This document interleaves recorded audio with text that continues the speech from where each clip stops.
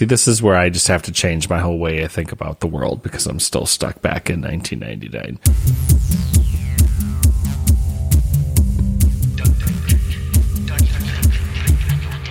It's time for Arrested DevOps, the podcast that helps you achieve understanding, develop good practices, and operate your team and organization for maximum DevOps awesomeness. I'm Matt Stratton. I have a really exciting show for you today. They're always exciting shows. Have I ever said, we've got a really boring episode of Arrested DevOps coming? We never tell you that. It may happen, but it's not happening today. We are going to be talking about the wonderful world of data. But before we dig into that, a word from our sponsors. Collecting compliance evidence shouldn't involve spreadsheets and scavenger hunts. With automated controls and over 75 integrations, Drata automates the process without needing to be an expert. Drata supports 14 frameworks, including SOC 2, GDPR, HIPAA, and ISO 27001. Companies like Notion and Lemonade have shared how Drata simplifies audits through automated evidence collection. Don't let audits slow down your dev cycle. Request a demo today and get 10% off along with waived implementation fees at drata.com/partner/arresteddevops. Feeling like you have too many alerts, overwhelmed by vulnerabilities, and at the end of the day, not deploying apps as quickly as you would like? Sysdig hears you. Security in the cloud can be overwhelming and security posture is suffering. You need a way to prioritize what matters so that you can move faster. Shift left is the right operating principle, but you must shift left the right way. Sysdig roots everything it does in runtime insights. By knowing what is running in production, you can prevent, detect, and respond to threats, and do it at cloud speed. To learn more about Sysdig, visit sysdig.com/arresteddevops. I am joined today by my colleague and friend, Francesco. We're going to be talking about data platforms, data resiliency. I don't know. We're just going to see where it goes. But before we get into that, Francesco, why don't you introduce yourself to the Arrested DevOps audience? Hi, Matty. Thanks for having me. Yes, I believe you said something interesting there. I've been for 15 years of my life into data. But as I would classify, I do a daily work on data because I need someone to pay me for my main mission in the world, which is trying to tell people how to properly eat Italian dishes. And, doing with data pays the bill quite well. We'll have to dig into this a little bit. We've had Tim Banks on the show before and had a long riff about what is chili and what is not chili, and Maybe we'll get into this data thing, but let's follow this up for a second here. So what are some of the ways that people eat Italian dishes incorrectly? Like, what are the mistakes to avoid? Just saying that you have the carbonara with cream, or that you put pineapple on pizza, or that you have lunch or dinner while drinking a cappuccino. Now, if you enjoy it, it's up to you. But if you try to do that in Italy, I don't believe the waiter will be happy to serve you.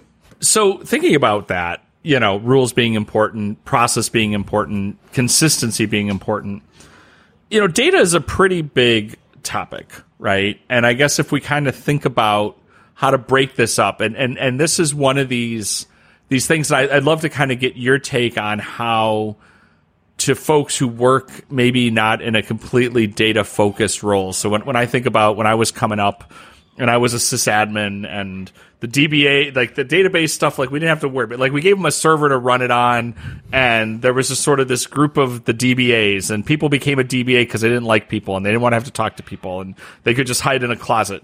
And that's something if the sysadmin is saying that the DBAs are the people who don't like people.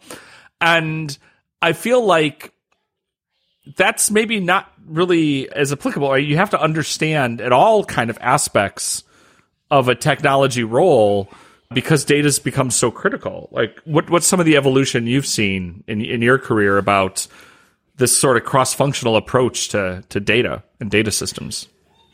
I believe you touch an interesting point, which is also where I started my career. I'm a computer science engineer, but then I wasn't by far the smarter in the room at my university, but I like to engage with people. And when I finished the university and started looking for a job, I tried to find a job where, yes, I could apply part of my computer science knowledge, but then I wanted to stay in the middle of computers and people. And I find that the data is the perfect place where to be.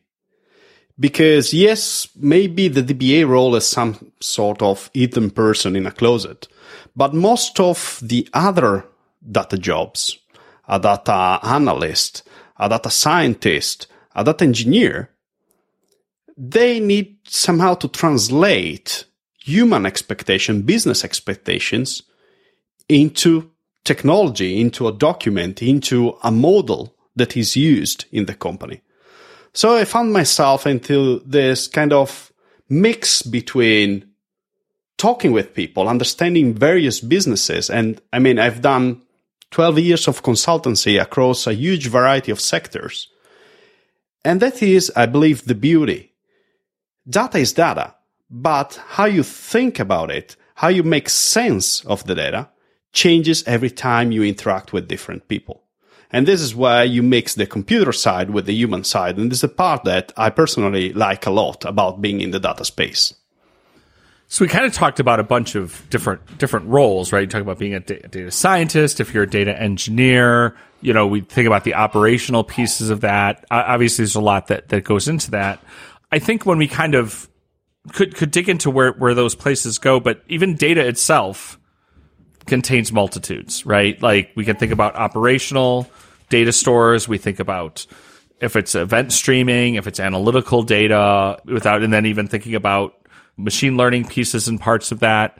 Kind of how would you, if we wanted to sort of take this from the perspective, and listeners, maybe you are a data expert, so just bear with us here, but maybe to sort of set some ground pieces, like what are some of the main ways when people talk about like the data systems that run their organization, what do those generally look like, in their function?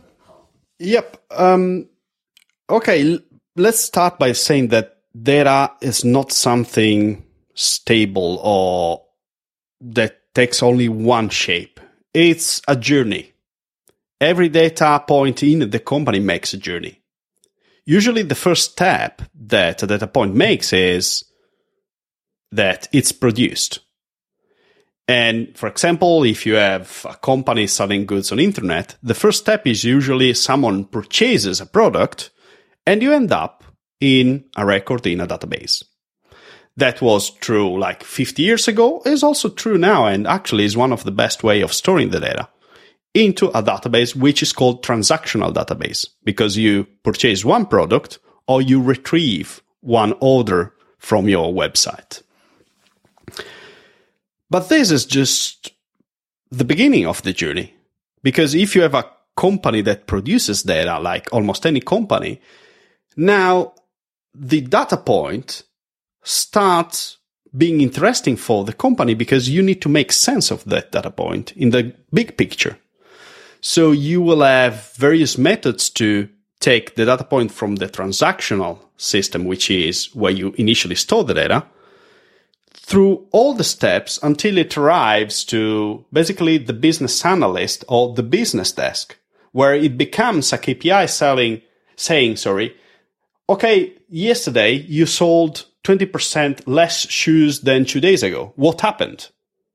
So there is an entire journey from that single, I purchased one pair of shoes, to the pie chart or trend chart or line chart or whatever that the business owner has, that it's made by several technologies, made by several different people, and understanding all the little details of this journey can basically tell you a lot about, for example, also the state of the company.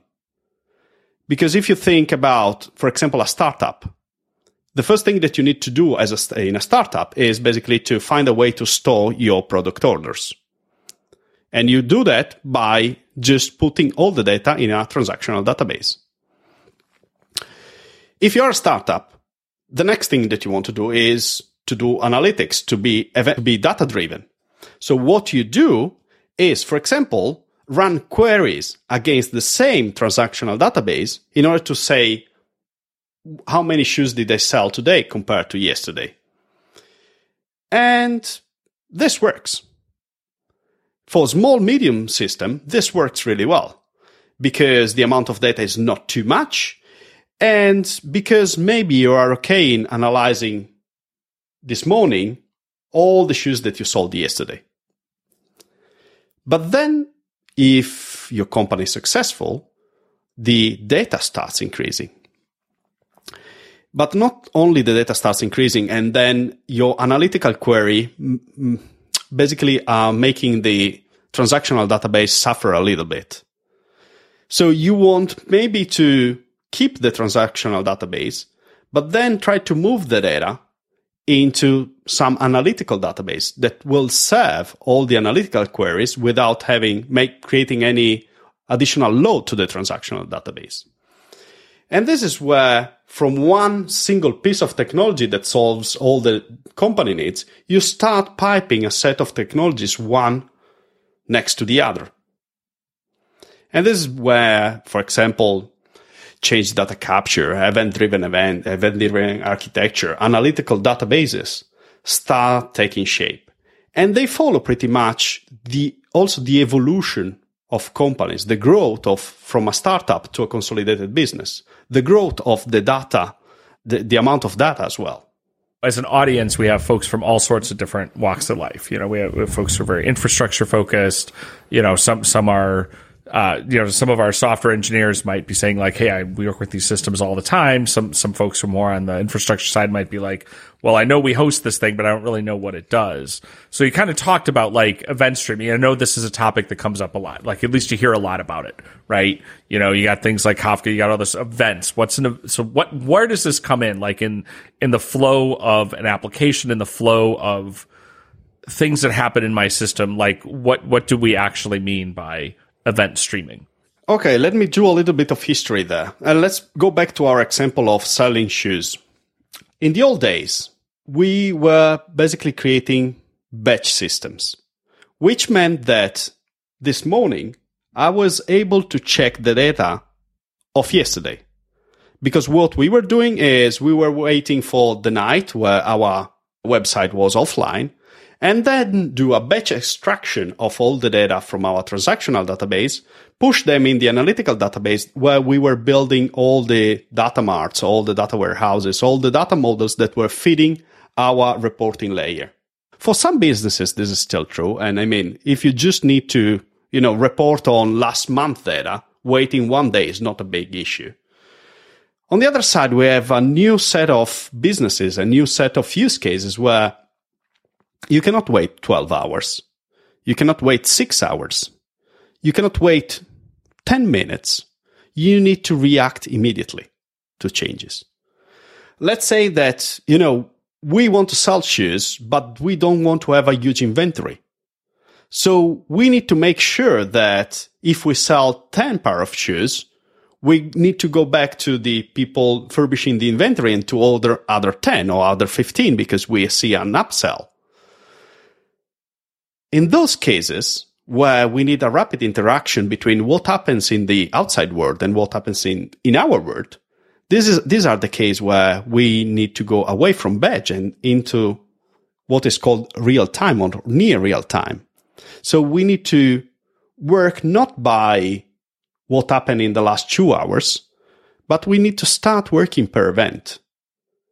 Every time I order 5 pair of shoes because, I love those green pair of shoes, I click OK, I purchase on the website. The order gets pushed into the database, but then with the current technologies like Kafka, which is a streaming technology, I can take the change that is happening in the database and propagate this change to all the other downstream technologies. And the other downstream technologies could be an analytical database, could be another application that checks what is the current inventory stock for the green shoes compared to a prediction that a data scientist created via a model and tells me, look, that you have already to start calling the producer of those screenshots because we will run out of stocks in 3 weeks. So all this kind of interaction where we need rapid sequence of actions based on a user click, a purchase, or whatever, is what makes batch really old on one side and what requires really real-time interaction and technologies like Apache Kafka. One thing that I mentioned before, I called out a technology which is called change data capture. I believe it's interesting to dig a little bit more why this is important. One thing that I said at the beginning is that in a startup world, what you want to do at the beginning is to have an app and then a database behind the app. Then you increase the volumes and you need to propagate the state or the changes that are happening in the database to other technologies. If you apply change data capture process, this means that you are able to track any change happening in the database without having to continuously query the database. So there are various systems that allow you to check the database logs and take any change that is happening in the primary database and move it to other technologies. This is really helpful because it allows you to evolve passing from a batch system into an event-driven system without having to touch the transactional database and the application in front. So the business can continue running as it was before, but in the meantime, you can completely evolve your backend processes and go from batch to real time. As this stuff grows more and more complex, what are some of the challenges of, like, especially in a large organization when you're creating these interaction points to solve different problems? What do people do to kind of keep all that stuff aligned? And I like a lot this question because I feel that this is where my previous job and my current job makes a lot. In my previous role, I've been doing a lot of big enterprise consulting for like 10 years of my career. And now I'm working a lot with startup or small, medium businesses that are still in the startup phase where they want to build a lot of things really fast. But I've been on the other side of the pond, working with huge enterprises where at a certain point you were building, but then you start realizing that you don't know about a data mart which is sitting there. You don't know what the data pipeline called ABC is doing. You don't know who built or who purchased an entire stack of tools. Because the people come and go and company remains and data remains and, bills remain. But it's very easy to build up. Then managing, keeping up to date, documenting, or understanding the documentation. This is where the challenge is. And specifically now with huge companies with a lot of data flowing around, with empowering more and more non-technical users to build business intelligence tool and all the analytics with point-and-click solution, the risk is that we have so many views of the reality that there is not a single reality anymore. I've been trying to battle against people extracting data and creating an Excel report out of transactional system for 10 years. And I'm sorry to say that I lost my battle, but I don't believe there will be one that will eventually win that battle. Because at a certain point, someone will find that the task that they have to do with a specific tool doesn't offer a specific function that they need. But by the way, Excel offers it. Or Excel, they know in Excel how to do that in 10 steps. What I believe is crucial, though, is for companies to always try to have the global eye on what data assets they have, which data assets they have, which data pipelines they are building, and how those are connected. Because if you don't have the map, you are lost. If you don't have the map, you don't know who is using what. You don't know who is, checking the inventory of shoes. And if you don't know that, you could spend extra money. You could have another project, 6 months, hiring a new consulting firm to solve exactly the same shoes inventory problem that you already solved 6 months ago. But just because you didn't know that that was already solved, you waste a lot of money. And even worse, if you basically allow two teams to solve the same problem, but without giving them way of talking with each other, the end result will always be different. Because there is a small detail in a KPI definition, and then everything else becomes different. But then I believe the most critical part of letting data pipelines and data assets grow without control is that it's not only a technical challenge. Now we are also talking financially. Because in Europe, we have GDPR.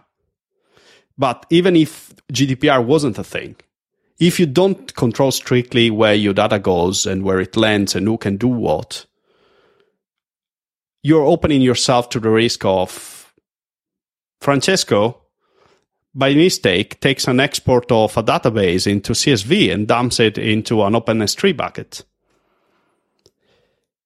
And we saw that this happened over and over again. If you limit the ability to do that, if you have a way to more or less control where your data is and where it goes and who can do what, creating a perfect solution, it will be extremely hard because there is always the human factor. But at least having the knowledge of, on business as usual, my data pipeline goes from here to there, to there, to there, is something that allows you to reply to a lot of questions really easily.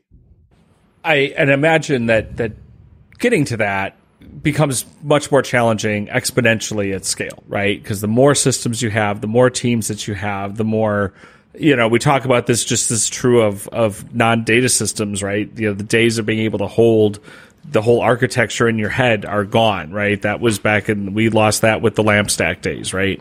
Which is still a totally legit way to build an application. But do you see anybody really doing this well, or is it aspirational, or are there, and you don't have to name names necessarily, but what are some of the ways that people have been maybe accomplishing this, having the view of everything, right? When you have these disproportionate lines of business or different sprawl throughout a large enterprise.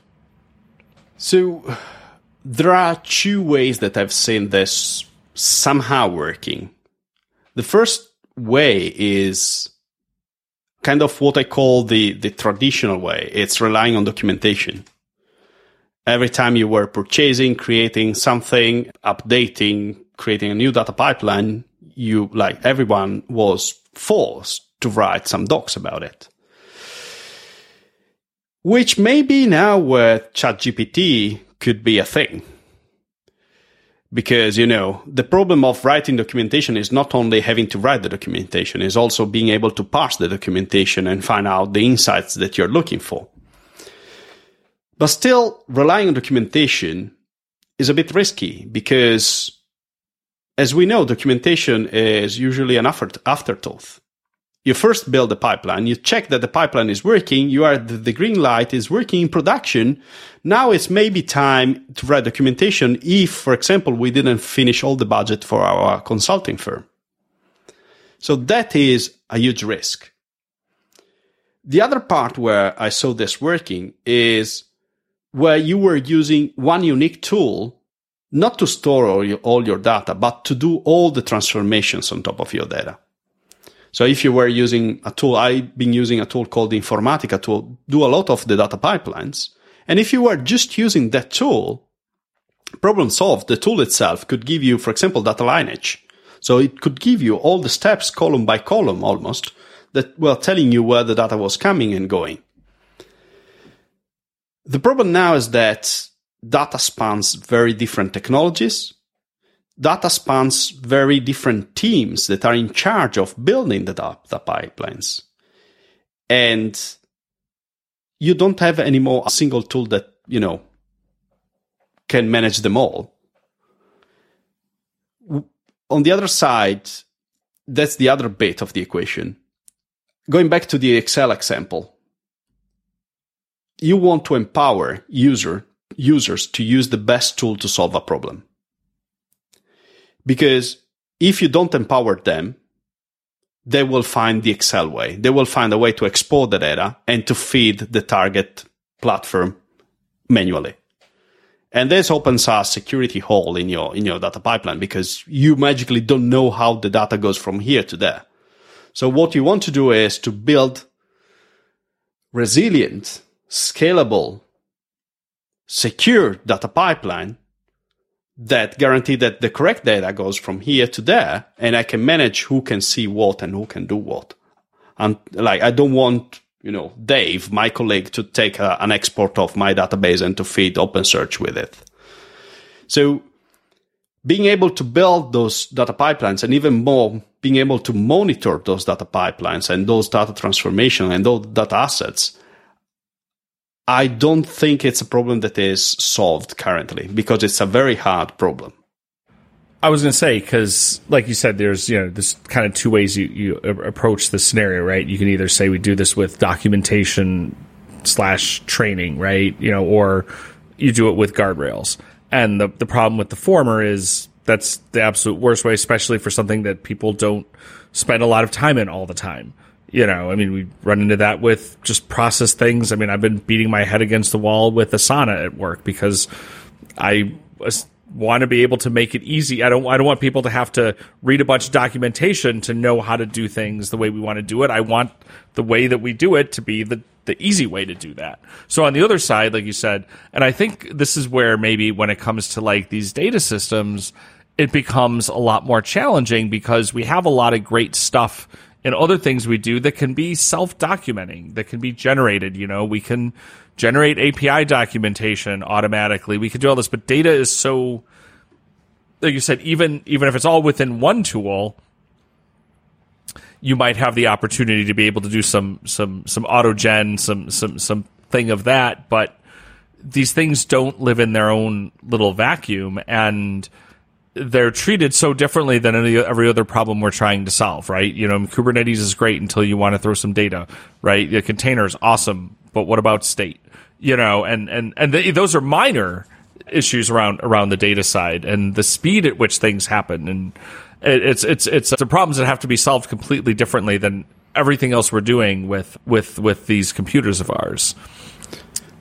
Yeah, I believe that there is a possibility there, though, because one interesting thing that data systems have is, as you said, if you work in a single data technology, you can export the metadata into more or less, if you think about a database like Postgres, you can see all the what are called the catalog views, which allow you to, for example, list all the tables, list all the users, list who can see what, who can write what, which views I created on top of which tables, and so on and so forth. And this works. It's what DBAs and titles like that have been checking and verifying since 15 years. But now the challenge is when the data goes between two different technologies, how do you close the gap? And I believe we can close the gap by including a lot of technical knowledge of both system and a lot of technical knowledge of how systems work together. Because if you think, for example, of the integration between a database and Kafka, usually this is done with a tool called Kafka Connect. Kafka Connect, it's basically you configure Kafka Connect with JSON payload, where you tell Kafka Connect where the data comes from and where it goes. So if with a tool you are basically able to parse this JSON, extract this information, you can link the two words. It's not an easy job, but has the potential of being able to solve the data linkage across technologies. You have to remember one thing, though. Any kind of automated way to basically describe data processes, data flows, will maybe be able to tell you the how a data pipeline has been built, but will never be able to tell you the why. For that, you still require solid documentation on why you calculated the KPI of churning customers, only keeping the last 6 months instead of the last 3 months of sales. This needs to be explained in documentation. While the fact that the SQL routine or the routine calculated on top of the last 6 months is something that you can get from the definition of the ETL batch job itself. This thinking about the pipeline of data, and the platform upon which you're presenting this, I'm sure there's no one way to do anything. Well, apparently there's one way to make carbonara, but pipelines may be a little bit bigger. When we're thinking about this and we're trying to design these or reason about them, you talked about security being a factor. We think about having them be robust because again, this is critical stuff, right? And especially the more complex, it's every distributed system problem times 100. Like, what are some of the things we should be thinking about, right? When we're saying, okay, so these ideas, but maybe get a little bit more into some I hesitate to say advice, but just things to keep in mind in where that approach is and kind of what's your philosophy maybe around this. Yeah, this is an interesting question because again, it boils down to the question is about what's next. It's not only good to start with a technology, you have to ask yourself if the technology can grow with the growth of your business. So I try to come up with a way to define robust data platforms based on 4 different basically directions. The first direction is defining the scalability of a data solution. The scalability is not only the technical scalability that allows you to go from one node with 4 gigabytes of RAM to a cluster of 50 nodes, each one of them having 20 gigabytes of RAM. That is one part that you need to, of course, evaluate. But also you need to evaluate if the technology, the set of technologies allows you to, segment all the various business cases that you want to implement with that technology. And also, if you can scaling the humans behind the technology, because you will need people that will support, will develop your solution. And if the technology doesn't have a talent pool at all, well, this maybe is not a problem now, but will be a problem in 5 years. Also because data platforms usually are sticky. I've seen a lot of, companies and talks about moving from one database to the other. That is always a huge, huge effort. Let's say very few were successful projects that I saw about backend changes.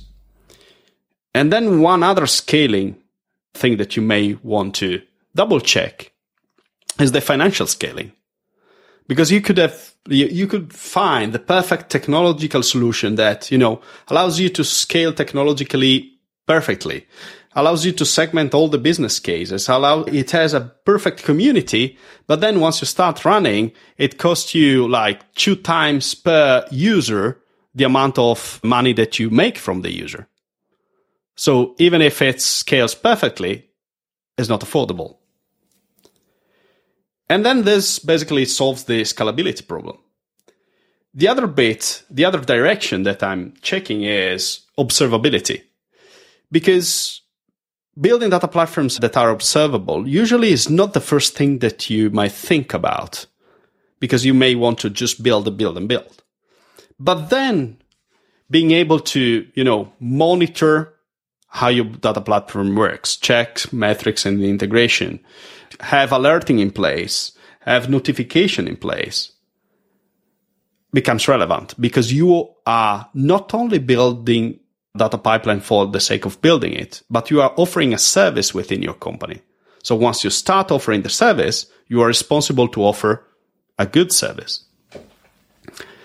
And then going back to the what we were saying before, you need to be able, if you want to keep control over the data flow, to recreate this bird's eye view, because it allows you to understand how your data flows across the company, who is using what. If someone comes with GDPR queries, well, if you have this bird's eye view, maybe you don't know all the details, but you know exactly who to ask in order to have all the details. And then, since we have been used a lot about using, versioning for software, why shouldn't we use versioning also for data? Or having a way to quickly replay yesterday data if we made a mistake in the app. Of course, we are talking about data, and most of the time, real time or streaming, we want our data pipelines, data technologies to be fast.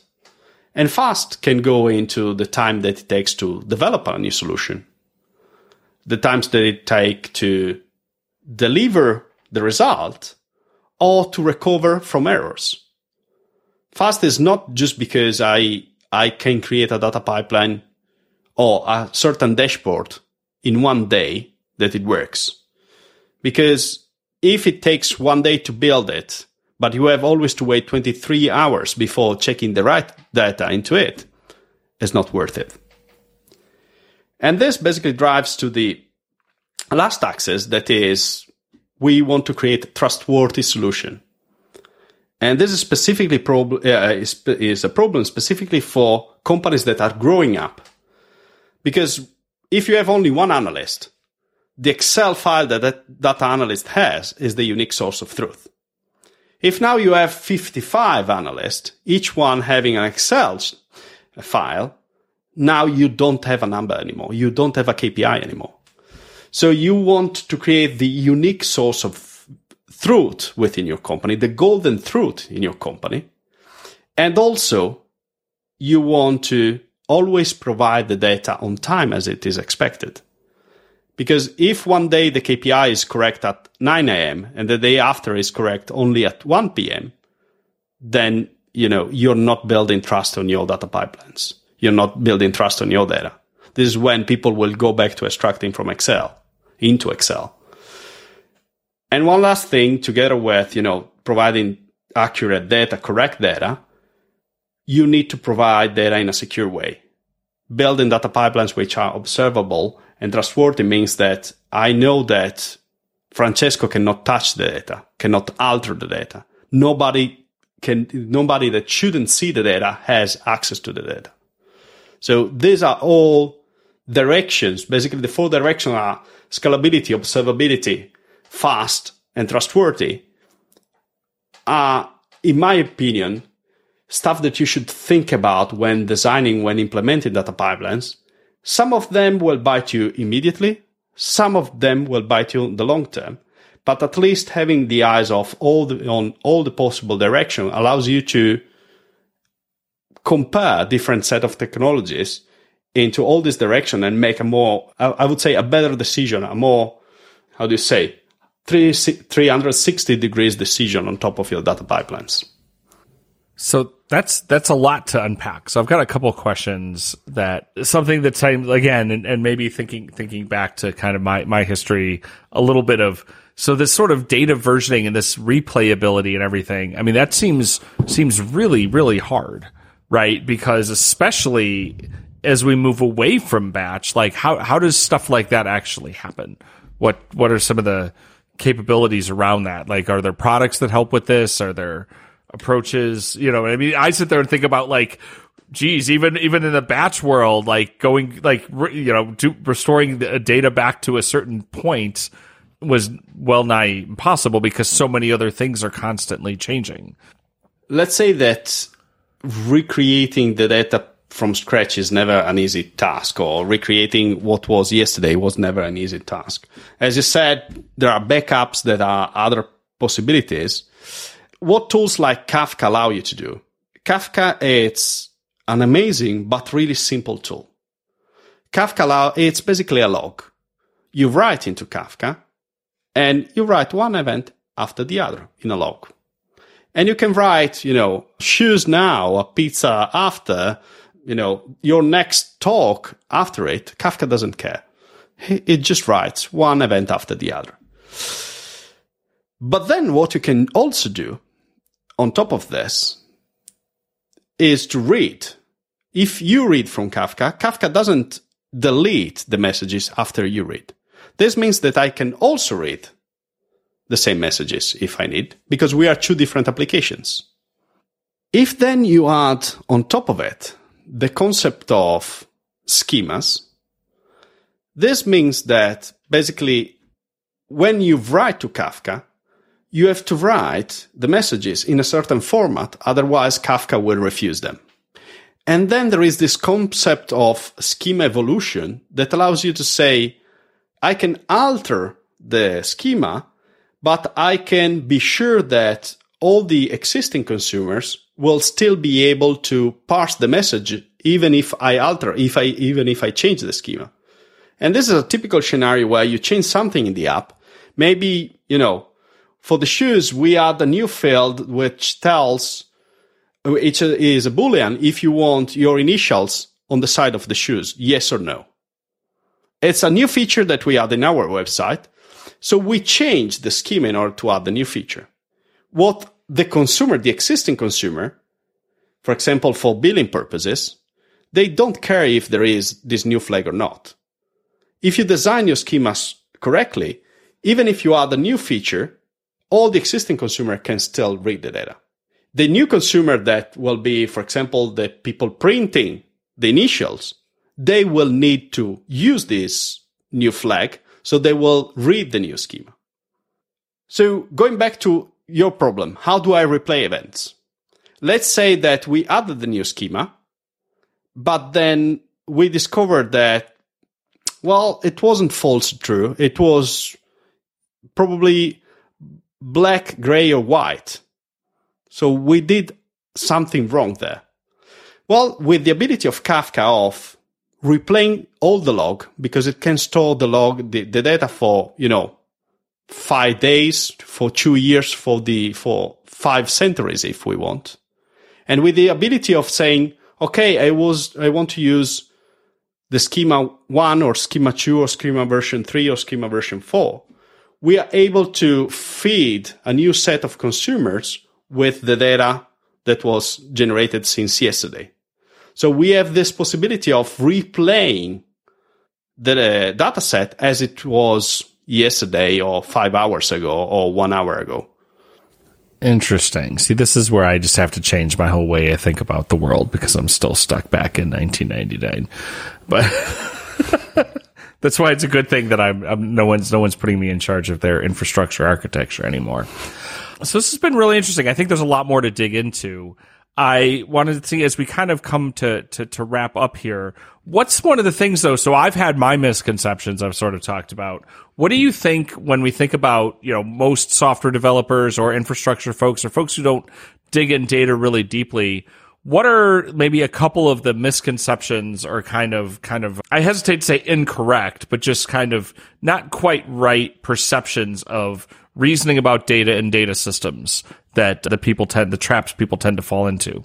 I believe the biggest misconception that I had in my entire career is people may think that data system, databases, data platforms is all old and boring.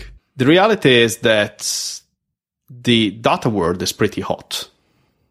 The new technology, new concepts, new ways of doing the same things or completely new things that are based on data. If you think ChatGPT is data, AI is data, you see a lot of the innovation now is coming from data. That's the good thing, but also the bad thing. Because you can do innovation with data, But the secret about doing innovation with data is having quality data. And that usually is kind of the biggest problem to solve everywhere. Data is cool. Data pipelines are cool. There is a little bit of work to cleanse the data, but, that's what we as data professionals are here to do. Well, I think that's why we're here. So this has been great. Head over to arresteddevops.com/data for this episode's show notes. And if you go to arresteddevops.com/iTunes, and if you leave us a review in the iTunes store, that helps other people find the podcast. I know it's not been called iTunes for years, but I don't want to change the redirect on the website. So it will be iTunes for me forever, just like it's still the Sears Tower and not the Willis Tower. You can also subscribe to us on Spotify, iHeartRadio, Audible, all those other places where fine and less fine podcasts can be found.